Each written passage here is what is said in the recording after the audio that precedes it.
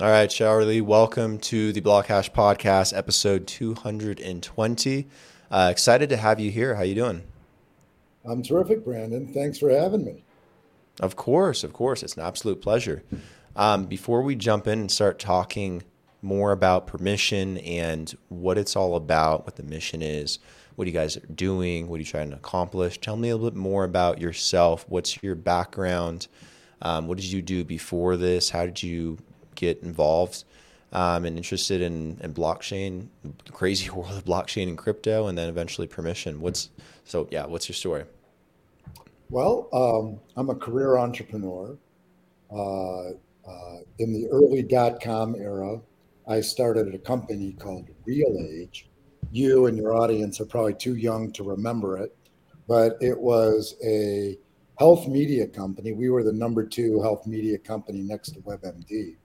And what it was we had this health risk appraisal that collected enormous amounts of data about individuals. And we told them what their real age was, their physiological age versus their chronological age. And then we would ask permission, can we send you information about products and services that can make your real age younger? And it was an enormous success. We had 60 million users. Dr. Mehmet Oz, who's now running for the Senate and who took over Oprah's slot, was my partner and spokesperson. And this is where he got his media start. Um, but it was a permission marketing company based on data. We sold that company very successfully to Hearst.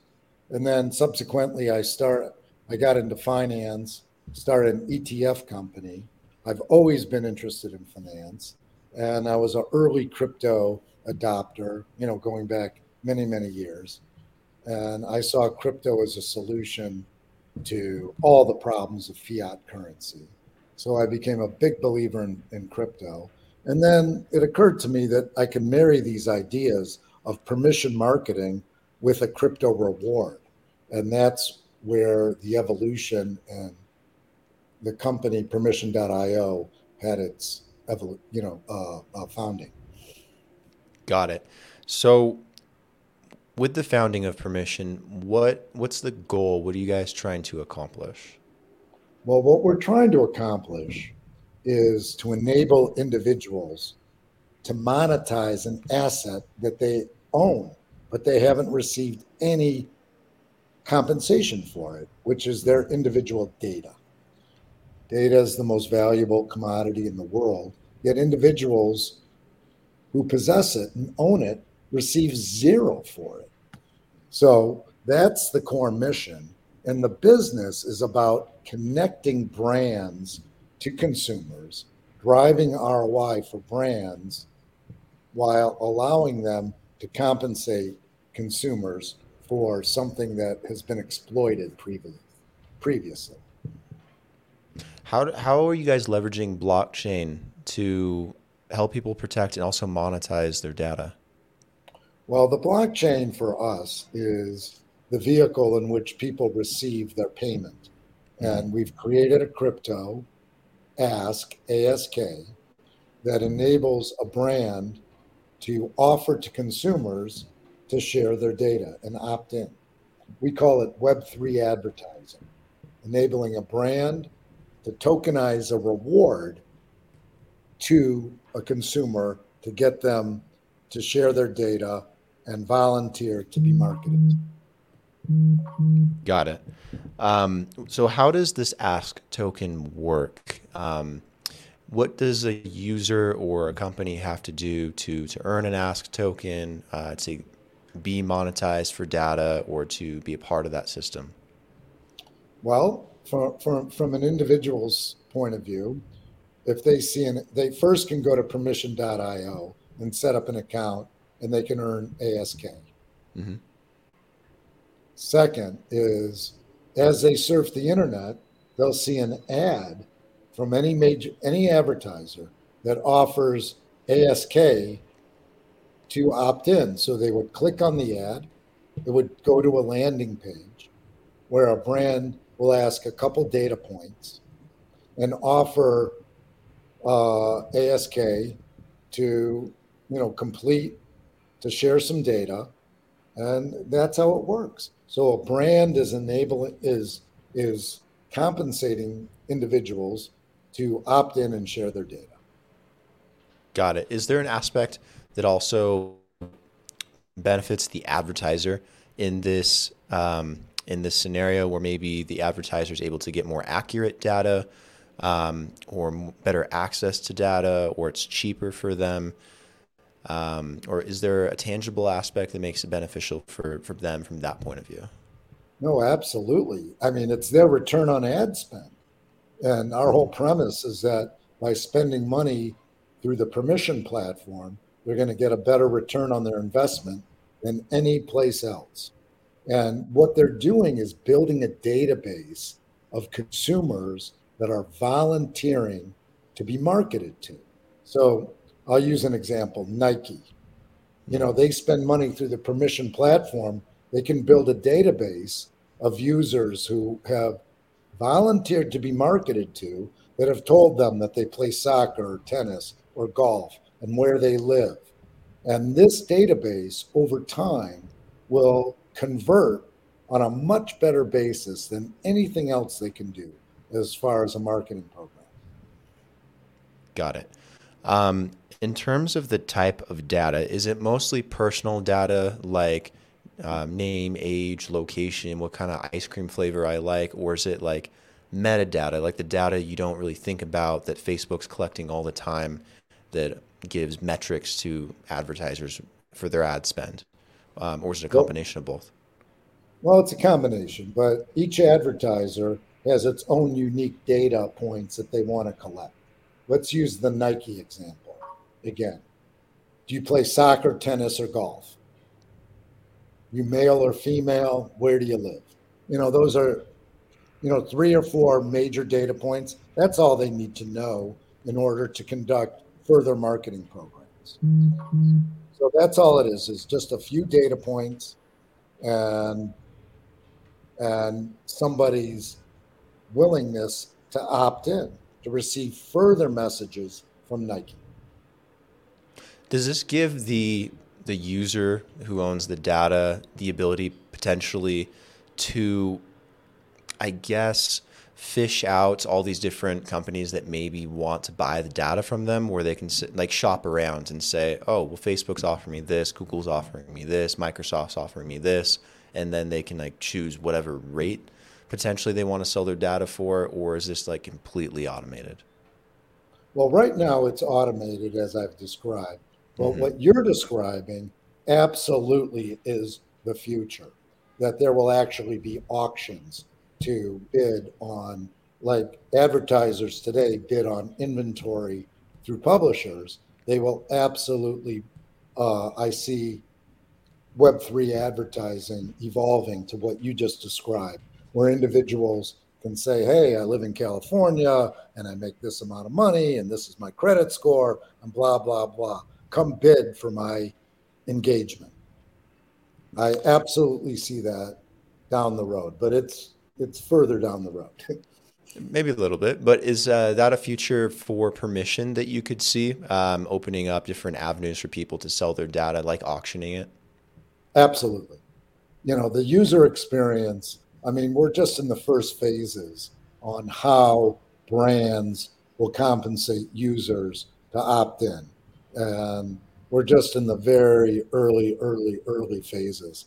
But what you described, I absolutely see in the future. Yeah, I do too. I think that'd be a really cool application, make a lot of sense, especially when you can build all these social profiles potentially on top of blockchain. You'll be able to very easily monetize your data in all kinds of ways, I imagine. Right. And verification is a key component of this. How does someone, so much of internet advertising today is just bots clicking on ads. 50% of internet traffic is just fake and fraudulent. And so imagine a world where somebody needs verification.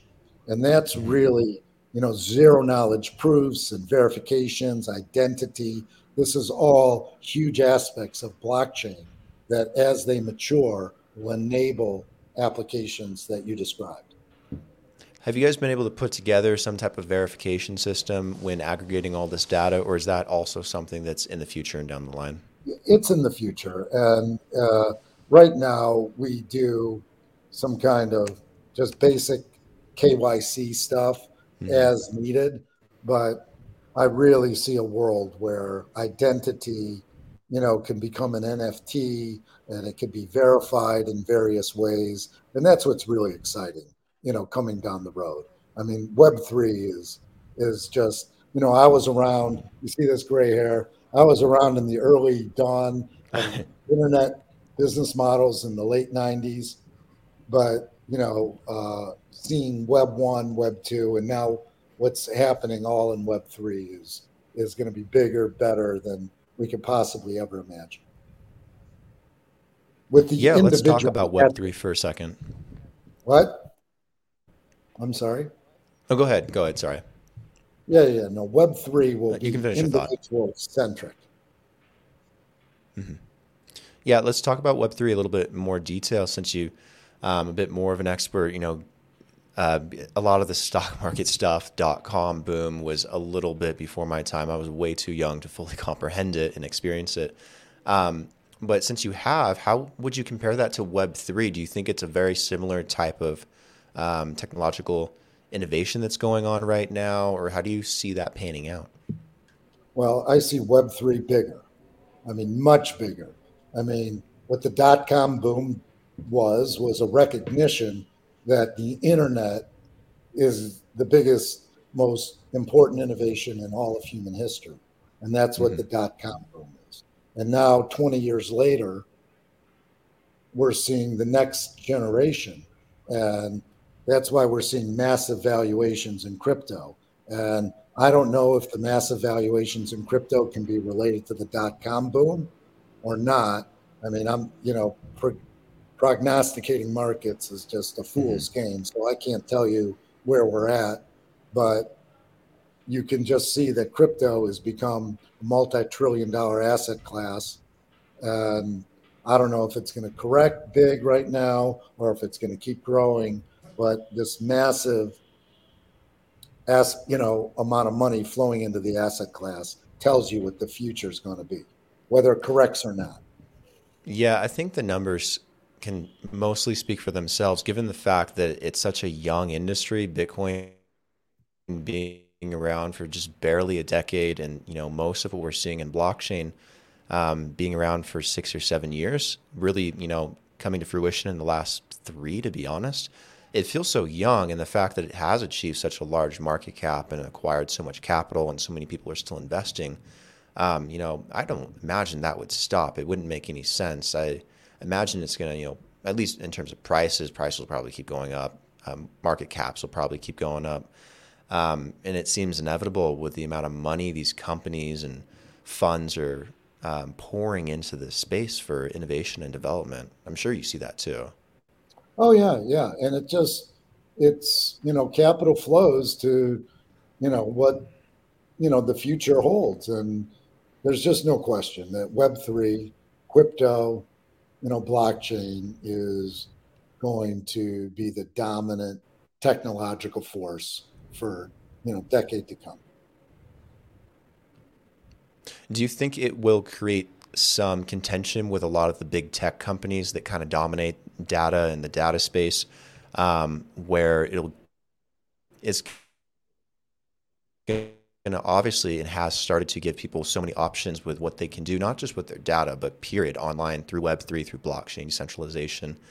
And while all these big companies have supported that innovation or exploring it, it almost feels like it's going to really hurt them in the end if people decide to go completely decentralized. Do you think that that's kind of coming to a heads at some point, or there might be a lot of contention, or they might, try to lobby against it?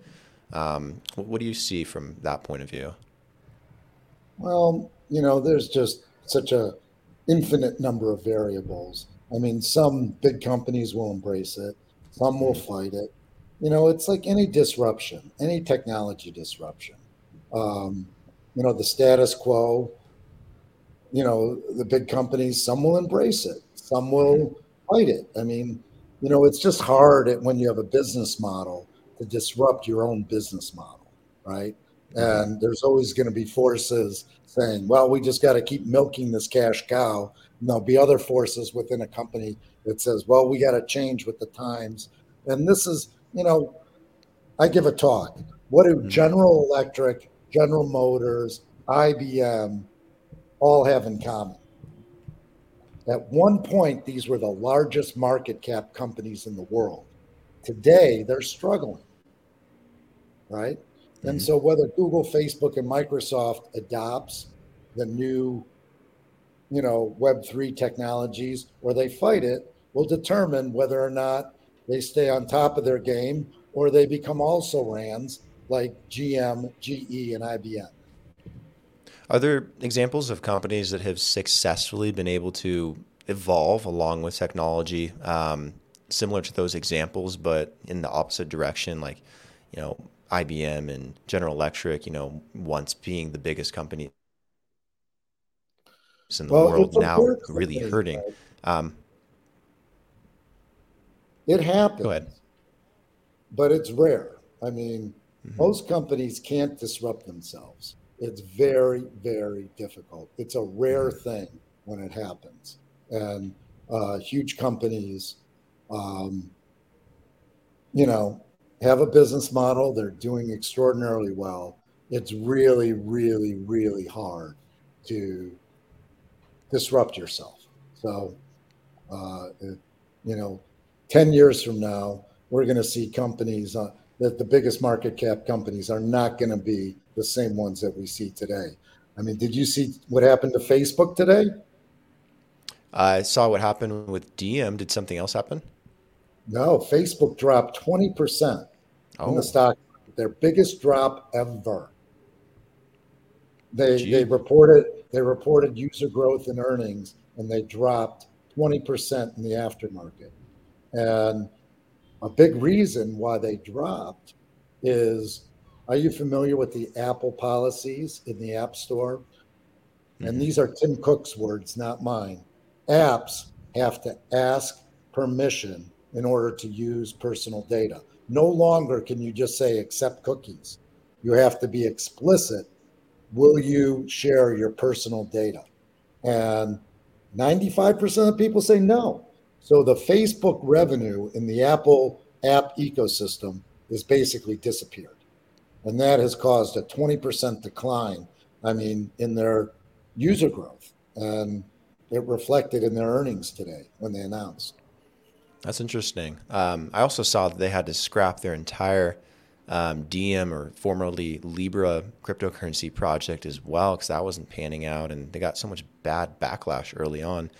And they've made such a huge move, rebranding their name and trying to move into the metaverse. Maybe that's part of it. Maybe they see a lot of that stuff coming and they're trying to avoid that potential heads that it's coming to with stuff like blockchain and, people being able to have better control over their data and their revenue model potentially falling apart in some ways. I don't know, maybe there's some foresight there. Yeah, no, actually, Facebook may be one of the companies that does innovate. I wouldn't count Facebook out by any means that, rebranding to Meta, and they are somewhat disrupting themselves. They probably recognize that their current business model of exploiting user data is got to change. And I wouldn't be surprised if Facebook adapts, and they've made some, moves that have been difficult, but I wouldn't count them out by any means. Got it. Before we start wrapping up, I want to know a little bit more about what your guys' roadmap is like. What do you guys plan to do in 2022 to continue growing Permission, and what's on that roadmap that you think is exciting that people should keep an eye on? Well, what's super exciting is we just launched what's called the demand side bidding platform, which will enable any brand anywhere in the world to run an internet campaign on the global web, just like they would through Google, but they can do it through Permission and offer crypto, our ASK coin, to incentivize individuals to opt in and volunteer to be marketed to. So we're just getting started with that. And our success is all about getting big brands and big advertisers to use the permission platform and offer value in exchange for individuals' data and opting in. So for us, it's all about our growth in advertisers, which really creates a two-sided marketplace for our crypto. That advertisers, a percentage of their media spend all goes into our crypto to go into users' pockets. So Got it's a it. real demand for ASK, and creating demand for ASK is what we're all about. Where can people go to keep up with all this development and to learn more and to eventually be a part of the Ask token ecosystem and everything you guys are doing? They just go to the website, or where should they go specifically? Well, they can go to permission.io, open Okay. an account, open a wallet, earn ASK by doing so. They can follow me on Twitter, Permission CEO.